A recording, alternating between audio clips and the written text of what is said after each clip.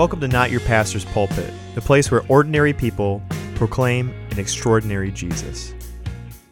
Hey guys, today we have another sermon, this one from Stephanie Long. Alex, buddy, what'd you think of this one, man? Again, classic story about a woman being rescued out of fundamentalism. And Stephanie, thank you so much for your submission, because guess what? I know it's going to help some people. Oh, definitely. Yeah, I mean, for me, it was totally and completely empowering, just this being rescued from these legalistic viewpoints into really, truly rereading the Bible with an honest, new set of eyes. Absolutely. Like, that's the way we combat this thing, right? We just let Jesus speak. Don't let our traditions and let other things like that corrupt the Word of God. Let Jesus speak. Yeah, you guys are going to find this really encouraging. Thank you so much, Stephanie, for sharing this with us and our audience. And without further ado, preach it.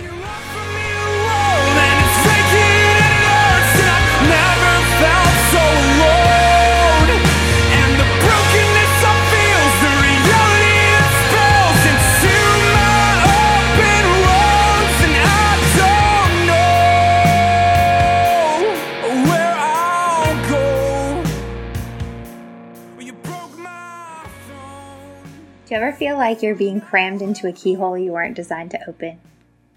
Like you're being forced into a life you weren't created for, but you've been told that's the only thing that God creates people like you for?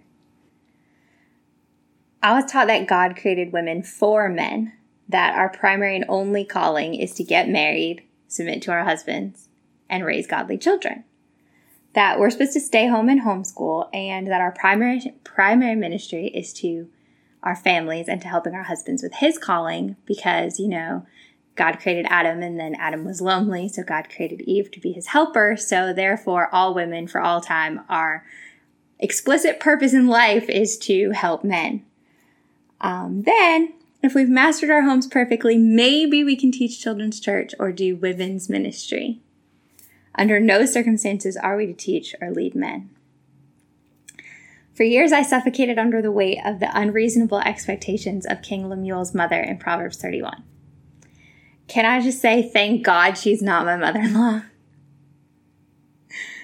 My spiritual gifts are not doing dishes or folding laundry. And in fact, for the first several years of my kid's life, I spent paralyzed on the couch with an anxiety disorder that there was no way I was going to be keeping a perfect house and having perfect casserole recipes, because I was just in survival mode. So there's no way that I would ever measure up to the Proverbs 31 ideal woman standard.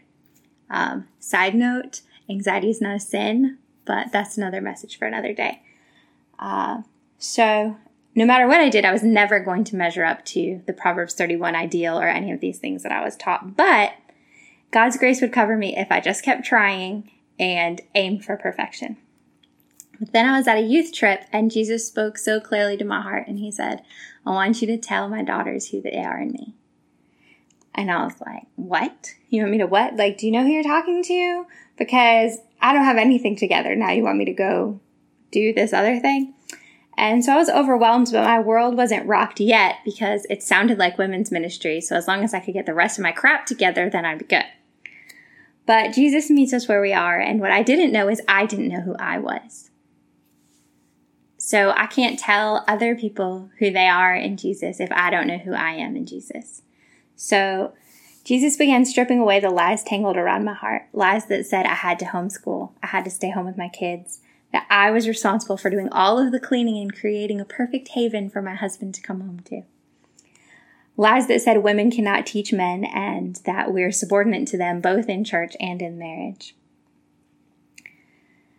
My calling still seemed to fit perfectly into the women's roles box that fundamentalism had built for me, but the visions for the future that Jesus was giving me demanded I bust out of that box. So what do you do when Jesus is calling you to do something that you've been taught that you're not allowed to do? So I saw there was two options. Either Jesus wasn't really calling me to that, or I was taught incorrectly. I liked the first option better. That seemed easier. So I kept trying to ask him, are you really sure you want me to put my kids in public school and do ministry? He was sure. So people told me Jesus wouldn't call you to do something that's contrary to his word. That's probably true, but Jesus was definitely calling me to this. And as I had begun to write articles and devotionals for my new church, my existential crisis kept growing because I realized I wasn't just teaching and leading women, but also men. And then God kept telling me one day I would preach. Everything Jesus was leading me into was completely contrary to what I'd been taught the Bible said. But that's the thing. It's what I was taught Jesus says in the Bible, not necessarily what the Bible actually said. I had made a new group of friends, and they started to show me new interpretations of what the Bible said, and they started poking holes in the box and letting light in. But how do I know who's right? So I realized I needed to stop going by what other people said God said and find out for myself by reading the whole Bible.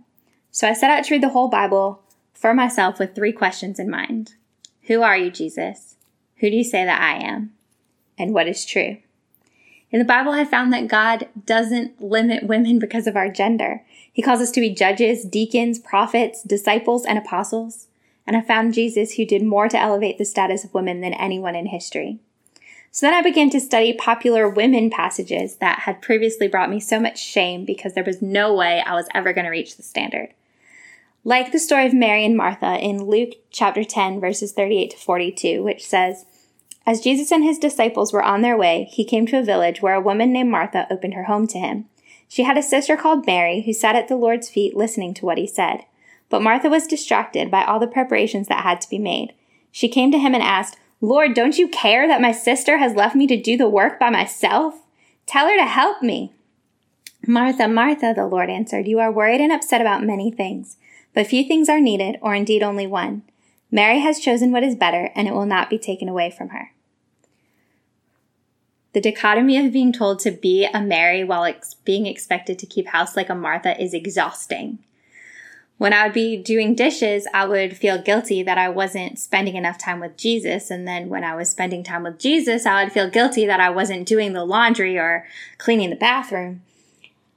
But Jesus wasn't trying to add more burden to Mary and Martha, and he's not trying to add more burden to us. He was offering freedom to them and to us. It's true that our relationship with Jesus is more important than anything we do to serve him, whether that's serving dinner or preaching a sermon. But Jesus wasn't scolding Martha for making dinner. He was setting her free of expectation and inviting her to something so much better. Historically, women were not allowed to learn from men. Sitting at a rabbi's feet signified a student learning from the teacher. Jesus allowed Mary to learn from him and invited Martha to do the same.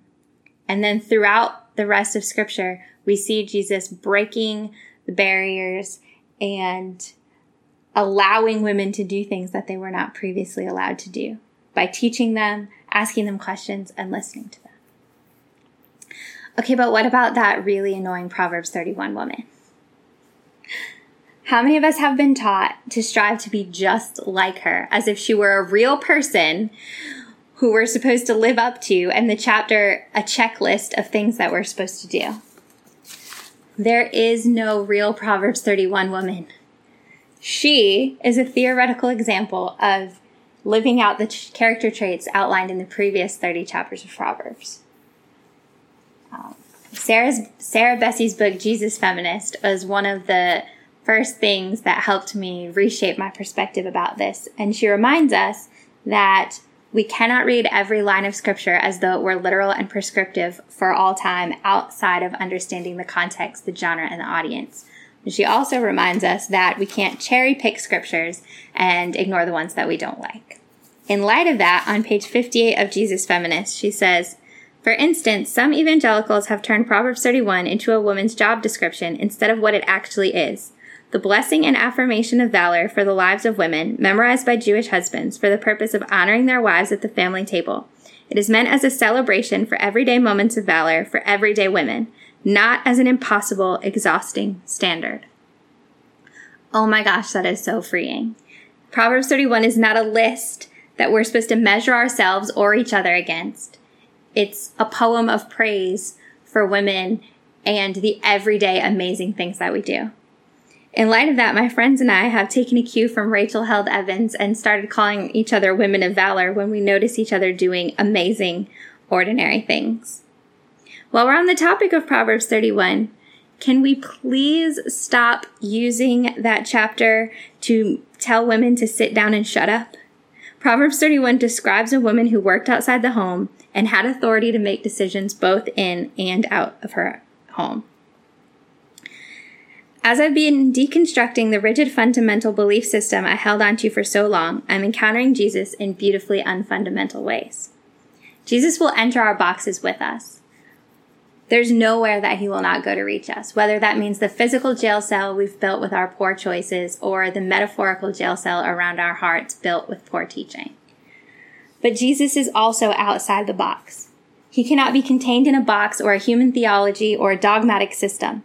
He always meets us where we are. And today I know one thing to be true, and that's Jesus.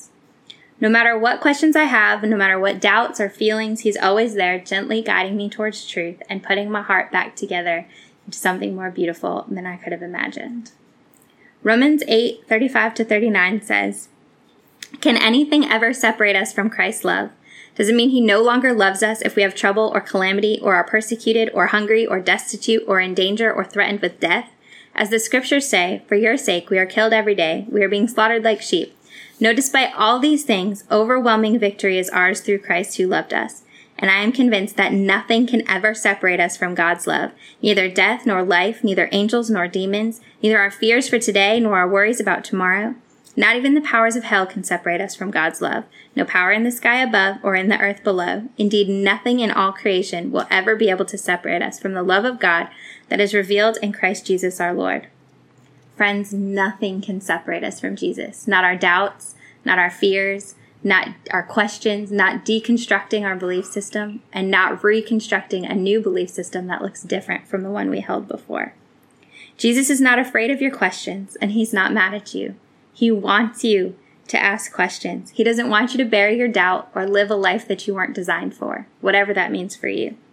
He wants to give you a greater understanding of who he is, who you are, and what is true. There are many of us on this journey, and what I've found is the more I lean into the hard places and the questions that don't have easy answers, the closer I get to Jesus, and the more he brings people, podcasts, and books around me to encourage me and guide me along the way. I'm honored that you would take a few minutes of your time to listen to my story today, and I'd like to leave you with this encouragement. No matter where you are in your journey, Jesus is there, helping guide you toward a deeper understanding of who he is, who you are in him, and what is true. There are no wrong questions. And you call me by name, and you call me by your name, and you call me by your name. If you would like to share a sermon or story about Jesus on Not Your Pastor's Pulpit, you can do so by following 3 simple guidelines.